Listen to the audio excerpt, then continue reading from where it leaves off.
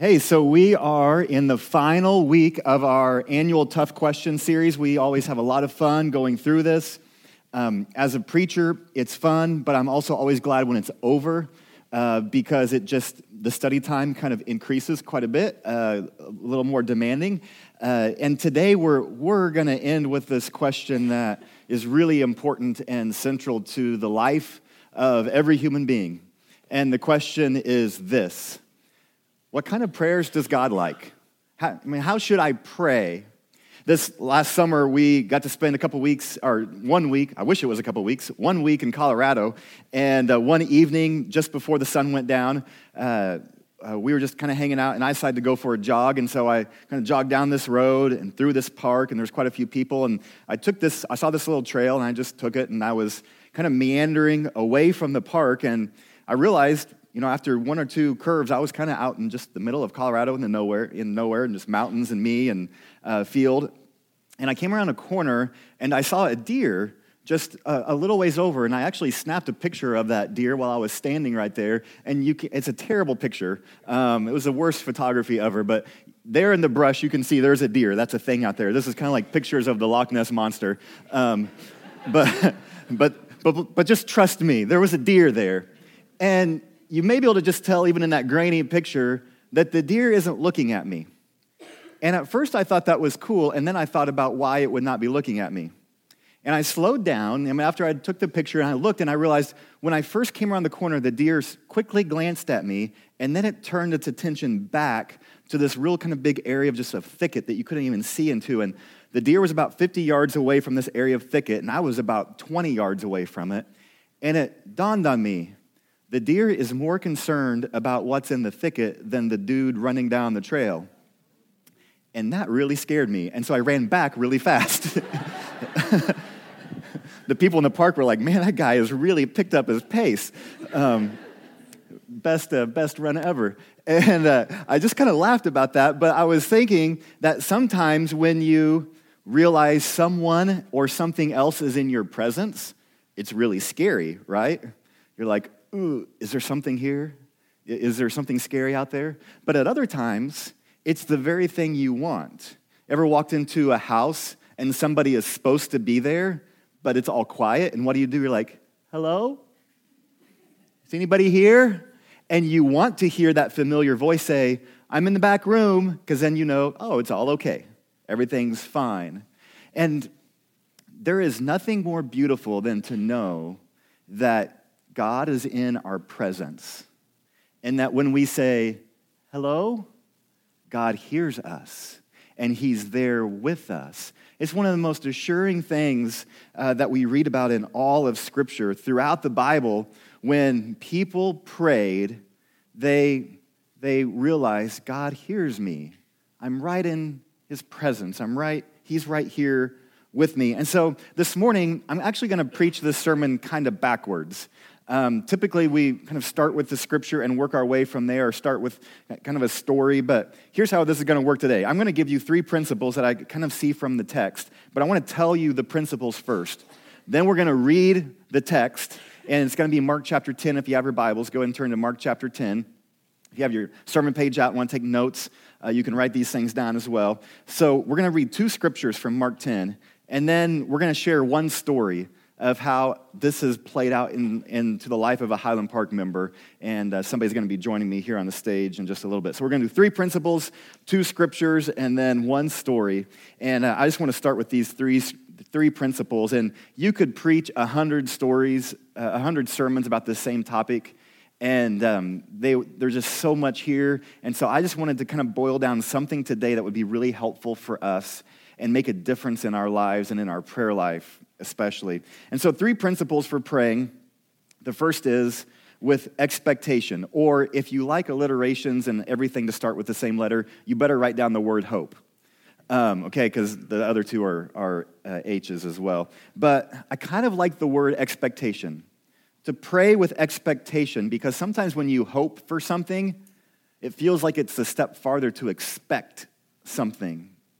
And again, if you just were to run through the entire Scriptures and look at how people prayed, this was a common denominator. They prayed with expectation. They expected God to answer them. They expected God to hear them. They did not always expect God to do everything that they asked, but they expected God to do something, that God was hearing and listening. And so when we pray with this expectation, this hope, this knowing and trusting that God hears us. And throughout Scripture, I got to share with our youth group students this last Wednesday, throughout the Bible, God has spoken. Throughout history, God has spoken to mankind. And we go all the way back to the Old Testament. He typically speaks to us as God the Father, oftentimes in this loud voice or coming right down close to mankind, but God the Father speaking. And then we keep kind of turning the pages in our Bible. We get to Matthew, Mark, Luke, and John. And how does God speak to us? Through his Son, through Jesus who came to earth. And then if we keep on going, we get to the book of Acts, and Jesus has ascended to heaven. And how does God speak to us? Then typically through the Spirit. We see the work of the Trinity, God always speaking to us. And he can speak to us however he wants, whenever he wants, but this seems to be a typical way. And we also know that throughout the course of history and still to this day, God speaks to us through the Scriptures, through his word. He speaks to us in still small voice. We talked about that a few weeks ago. He speaks to us sometimes through our Christian friends, a word of help or encouragement or warning to us. So when we pray with expectation. We pray with hope. That's number one. The second thing is we pray with honesty. Again, if you look through the Scriptures, you just don't see many fake prayers. You see people being real. Sometimes you even see them being raw, really wrong. Read the Psalms. I mean, David was kind of just laying his heart out there. Sometimes you're like, ooh, dude, that's a bit much. But he was honest, and God appreciates that. God already knows your heart, so don't try to cover it up and change it. Be honest with him when you pray. God is big enough to handle whatever you pray. It may not mean that it's always right when you pray that way, but God can handle it. So we pray with this expectation, and then we pray with honesty, being honest with God. And the third thing is we pray with humility. There ought never be even a hint of arrogance when we pray. Instead, when we pray, it's like a servant falling on his face, talking to the king. We never pray saying, God, I deserve this. You owe me this. Or, hey, God, because I prayed it, that means that you have to give it to me just the way I want. That's pretty dangerous. That's actually making you God and him your servant. So we never pray with arrogance. We pray with humility. And through the Bible, we see the prayers of godly men and women are prayers of humility. The only times we see prayers of arrogance are when they're actually called out as prayers of arrogance. Remember Jesus telling some stories about this. There's no chest thumping when we pray, like Jesus told the story of the man doing. And Jesus, he might ask you to change when you pray. He might ask you to wait.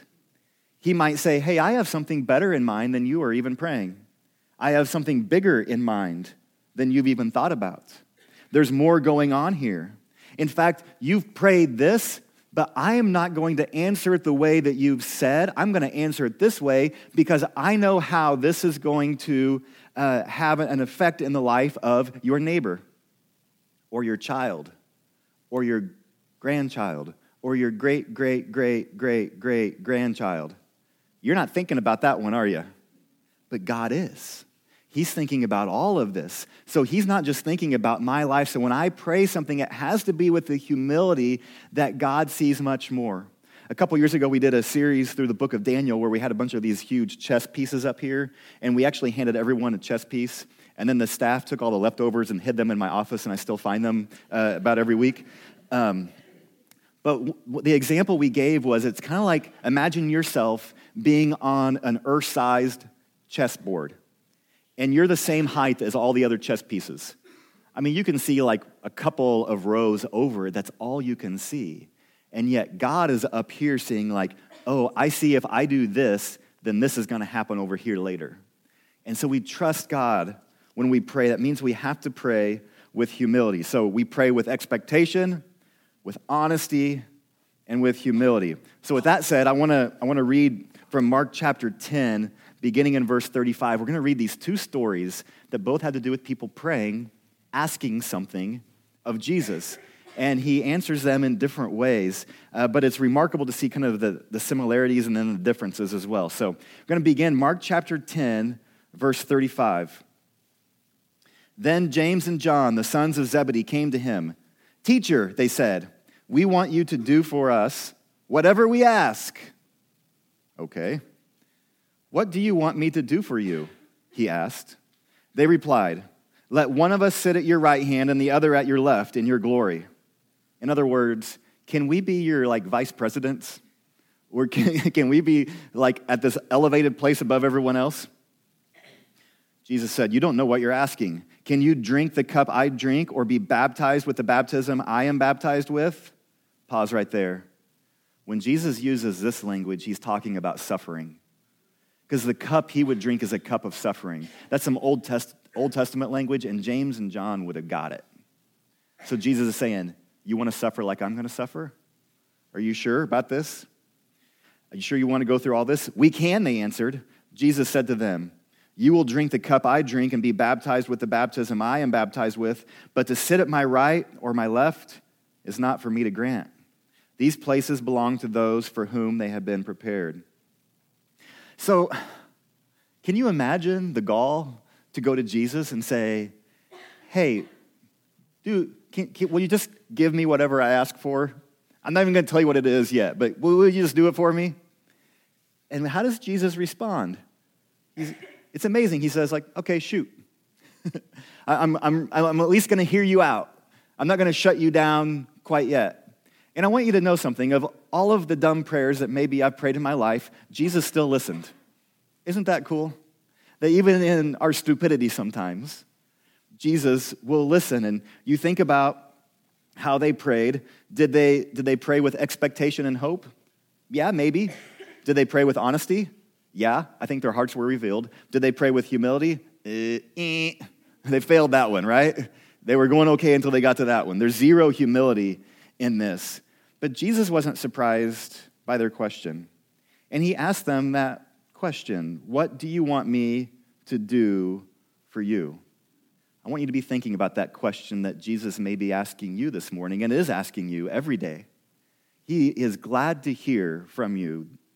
What do you want him to do for you? What do you really want? My friend Casey Tigritt wrote about his mother-in-law who had become incredibly sick. And they were praying all the time, "God, heal her of her sickness." And they weren't sure quite what all was wrong with her. And she kept getting worse and worse. And they were saying, "God, why aren't you answering our prayer?" And they're praying and they're praying. And finally, she got so sick that the doctors realized she has to get a new liver. And she got one. And she got better. And not every story ends that way. But in that moment, what Casey learned was if God would have initially answered their request, then she would not have had that procedure to help her heal long term. And sometimes God is thinking beyond just that day, beyond just that week, beyond just that year. He's thinking long term for us. And so for James and John to say, "Hey, can you do anything for us?" And Jesus says, "Hey, just ask me." We have to come with this moment of humility. And Jesus does something amazing when we pray. He did something amazing for James and John. Because, by the way, after James and John are told by Jesus, "No, I'm going to say no to your request, to your prayer request. No." And he explains why. But they did not pout and walk off. Okay, so that's good. They did not run away. In fact, they gave their lives to Jesus. James would be killed. John would be exiled to die on an island away from his friends and family. So they both gave their lives to the gospel, even though they were told no by Jesus in this moment. Because sometimes when we pray, if we allow it, Jesus will repaint and refocus our reality. Because we're thinking, here's what's important, and we pray it. And Jesus comes back and says, "No," or "not that way," or yes, but even beyond what you asked. Because God wants to repaint our reality of what we think is important so that when we say, would you do anything for me? And Jesus says, ask me whatever you want. That we actually ask him things that he also wants because he cares about us. So now look down just a little bit further to Mark chapter 10 in verse 46, because it's one thing to be asked a question by somebody you know very well, and Jesus knew James and John, those brothers, really well. But it's different, when somebody you don't know very well asks you something, right? When they ask you something really big, sometimes it's a little more difficult. It's one of the reasons I love our 220 food pantry is that sometimes when somebody needs something like, can you help me with food right now? You don't know how to respond, and I don't know how to respond. And I love that we have a system in place that says, hey, let's get to know you and your situation and help you not only with groceries this week, but beyond this week and into your future and help you out. But it's hard, right? When somebody asks you that you don't know and it's like, hey, can you help me with this? We're kind of caught off guard. So Jesus has one of those moments, and we learn a lot from it. So look down in verse 46. Then they came to Jericho. As Jesus and his disciples together with a large crowd were leaving the city, a blind man, Bartimaeus, which means son of Timaeus, was sitting by the roadside begging. When he heard that it was Jesus of Nazareth, he began to shout, Jesus, son of David, have mercy on me. Many rebuked him and told him to be quiet. But he shouted all the more, Son of David, have mercy on me. Jesus stopped and said, call him. So call him over. So they called to the blind man, cheer up, on your feet. He's calling you. Throwing his cloak aside, he jumped to his feet and came to Jesus. What do you want me to do for you? Jesus asked him. The blind man said, Rabbi, I want to see. Go, said Jesus.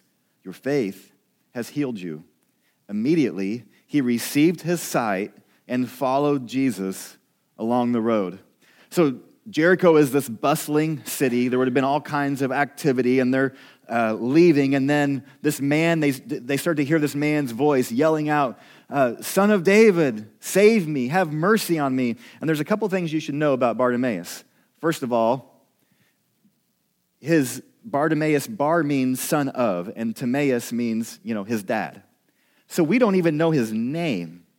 He's just, hey, that's Timaeus' kid. That's all we know about his name. He's got another name. We just don't know it. Any of you that are younger siblings ever feel like that when you go to school? Oh, yeah, that's John's little sister. Or Mary's little brother. That's so-and-so's kid. Oh, yeah, I know who they are. And you're like, well, hey, I have a name too. And that's how Bartimaeus felt his whole life. Secondly, you should know if you are blind like him in this society, clearly with no family caring for him, you are ostracized to the edges of society. You are a nobody with no means to work and provide for yourself. He was doing the only thing he could to live, just trying to scratch out one more meal for one more day, trying to make it. His life was terrible and desperate. And yet, he hears that Jesus is coming, and he knows enough about Jesus to say, this is my hope, even my expectation. And so he says, can you help me? And when he runs to Jesus, the text says he threw his cloak aside. Don't rush by that too quickly. That may have been his only possession. That might have been it. And, have you ever seen somebody playing guitar on the side of the street and they have their guitar case open and that's where you throw a dollar in? His cloak likely had the money he had collected that day. And so he throws potentially all he has to the side. He's blind. He may not find it again running into the midst of the crowd and people moving, losing your bearings, all of that. But he runs, gets to Jesus, and that's when this incredible thing happens. The thing that James and John, it must have really shocked them. Because Jesus says those words. You can look in the original language. It's the exact same words. The words are this. What do you want me to do for you? James and John are like, wait, that's exactly what he just asked us a little while ago. And he's asking this guy the same question that he asked us. Welcome to Jesus. He shows no favoritism. And maybe James and John are thinking, well, this guy's going to get shot down because we got shot down with our idea. And Jesus said the same thing. What do you want me to do for you? Except this person asked a question. Did Bartimaeus have hope and expectation? Yeah. Did he ask an honest question? Yeah. Was it out of humility? Yeah.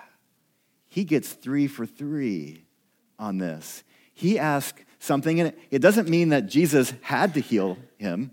He said, Rabbi, I want to see. And Jesus says, your faith has healed you. It wasn't his own confidence that healed himself. It wasn't a self-help miracle here. Instead, it was his faith that got him off the curb, yelling at Jesus, leaving everything behind. His faith got him praying, and Jesus got him healed. That's the way it works with faith and prayer. It is God who heals us, Jesus who saves us, not our own faith, but our faith gets us to ask, gets us to be in the place where we'll say, I'll leave everything else behind. And maybe you've been praying something without leaving something behind. And Jesus is saying, I'm waiting for you to leave it all behind, to really come after and follow me.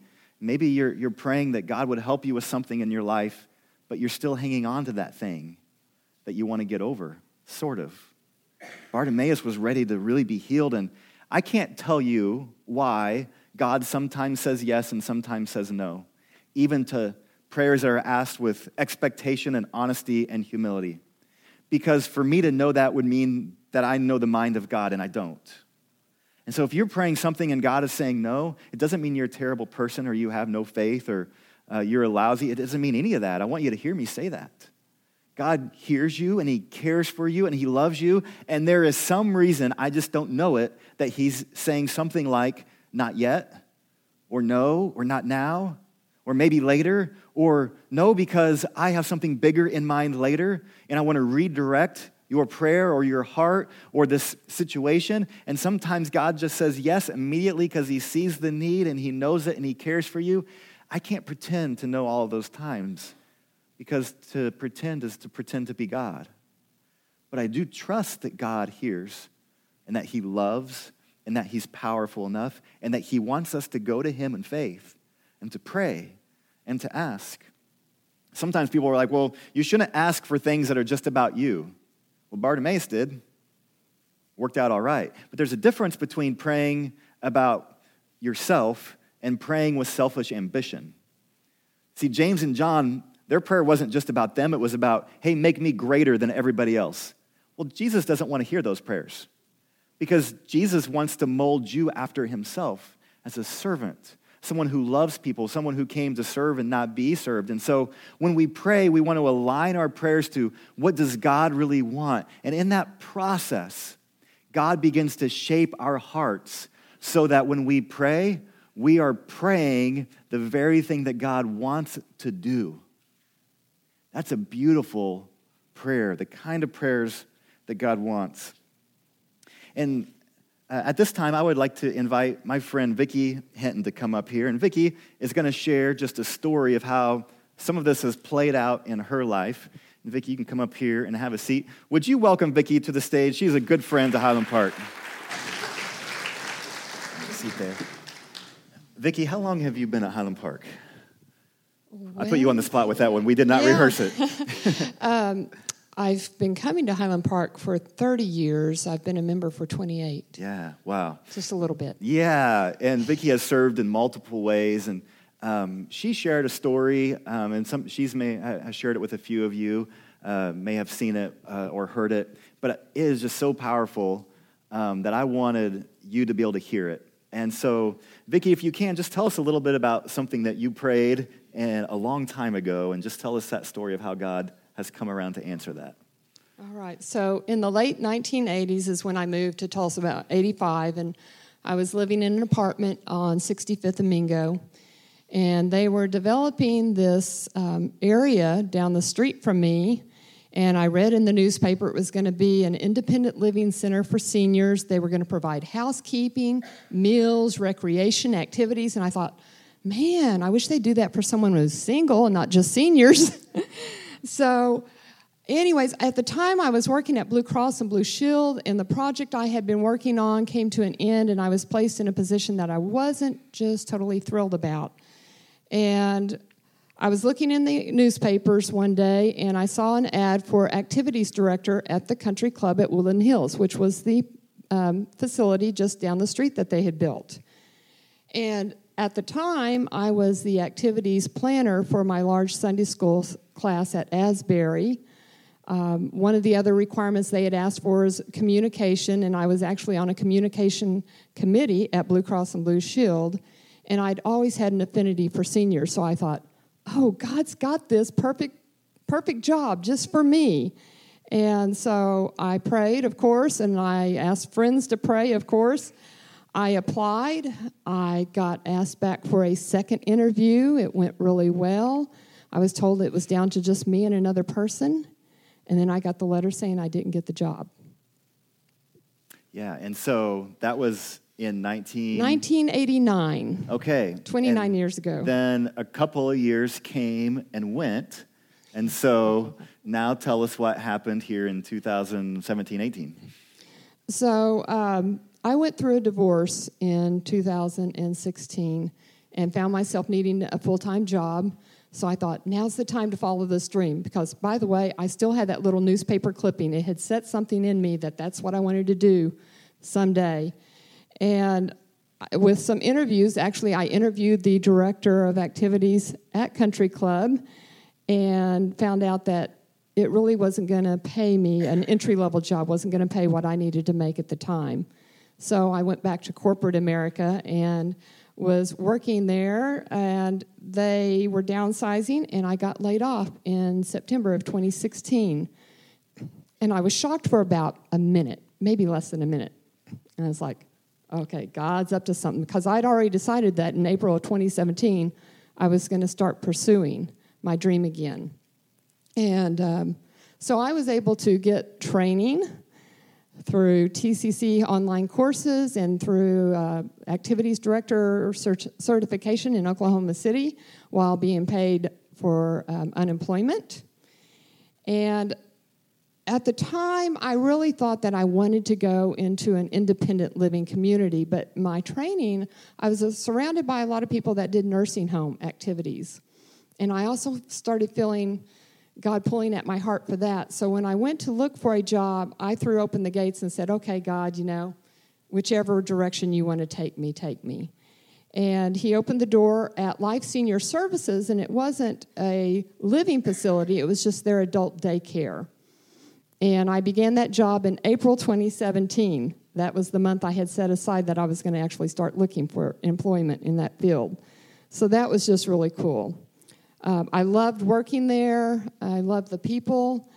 But in 2017, we began having just some difficulties with staffing. The huge budget crisis at the end of 2017 was throwing a lot of people. They were leaving the nonprofit for something more, quote, sure.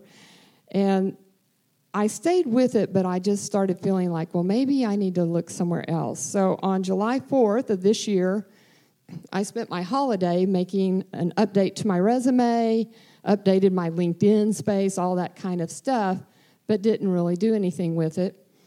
And on July 11th, I was at the swimming pool, and I'd had a bad day at work, and I was talking to my neighbor and about I needed to start looking for something else. And she goes, wouldn't it be awesome? Because I just lived 2 blocks from Country Club at Woodland Hills, by the way. I moved back there 4 years ago. So she's like, wouldn't it be awesome if that job came available over there? You'd be so close. And I was like, yeah, that person's going to be there forever. I probably won't. 2 days later, I was home from work. And I decided while I was eating lunch, I would scan Indeed to see if there were any job postings. And there was the activities director for Country Club at Woodland Hills that had been posted 5 hours previously. And I immediately printed off that resume, updated a cover letter, and decided I would go in just so that they could have a face to put with it. Didn't really expect to do anything except hand the resume and go home. And they said, "Oh, hang around. Our director might want to talk to you. Go in there. We're having social hour. Go in there and hang around for just a little bit." So I went in, just started meeting the residents. Turned out I started running into people from this church that lived there that I didn't know lived there. They were introducing me to an employee named Rosie. I had no idea what her capacity was, and we talked for a good long time. Turned out she's the office manager. I just had a great time hanging out because that's what I have a passion for. And so the director did come back, and we interviewed. I hadn't prepared, but I've been preparing all those 29 years. I could just see everything in my life had a purpose, even as a stay-at-home mom. And she called me back to come back in on that following Monday, and I received the offer that following Wednesday. So when God lays out something, he just makes the way. It was awesome. Yeah, and I want to just, on behalf of Highland Park, I really mean this. You've experienced some hardships in those 30 years, and your faith has made a difference in our lives. And so we just want to say thank you. Would you express your appreciation to Vicki? Thanks. You can have a seat. Thanks.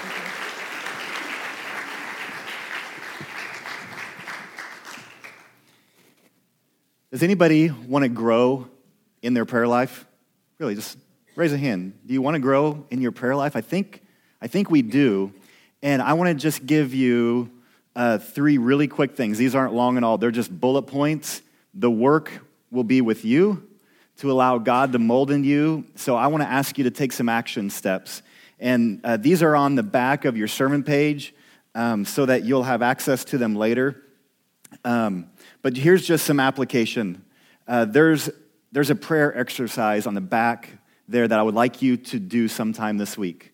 Set aside some time. You can do it on your own. If there's somebody you'd like to do this with together, then it's just an exercise that you can go through that will help you maybe develop in your prayers. The second thing I want to just application is to ask you to establish a time and place to pray. Put it in your calendar. It's great to pray at different times and random times throughout your life, but I think having an established time to pray will really, really help you. And the third thing is this. I want to ask you to try some new things. Consider praying out loud. I know that you don't want to do that everywhere that you are, but if you're by yourself, pray out loud. It helps your mind stay focused. Have you ever been praying silently and then realized you were thinking about the Bears game? You're like, how did I get there, God? I'm really sorry. But when you pray out loud, you don't do that. It helps you be a little more focused. For others of you, you may want to write. I like to write, and so that's helpful to me. I don't even write them all out. Sometimes I kind of outline or whatever. But maybe try praying some different ways. Maybe go for a walk while you pray. I know people who pray better when they walk. And maybe try that. Just want to encourage you to try some different things. If you keep doing the same thing, you'll probably kind of feel the same about it. But maybe by doing some different things, and these 3 quick little steps seem easy, but they can really help us. And if anything, I want Highland Park to be a praying church. I want to be a praying person. And the beautiful thing is that God listens to us. This morning, we're going to sing a song here in just a moment, and one of the things that we love to do here at Highland Park is to pray for people. And if you would like somebody from Highland Park to pray with you, even during this next song, you are welcome to come up to kind of the front corner over here or the front corner over here. We'll have some folks that would be glad to pray with you. If you're sitting in the overflow, Jerry is over there today, and he'd be glad to pray with you there. If you would like to find somebody right afterwards, that's fine. If you want to mark it on your card, somebody please call me and pray with me. We would be glad to do that. We want to help you. We know that God can really help you, and so we want to be with you and pray with you. If you would you stand? Let me ask God to bless this time. God, thank you for caring for us, for loving us. Thank you that we can talk to you, the creator of the universe, and you listen in spite of what we've done and who we are and the mistakes we've made. You listen. that you care for each person. You made them in your image. You desire for them to walk with you. So God, thank you that we can pray. Thank you that you listen, you care. In Jesus' name.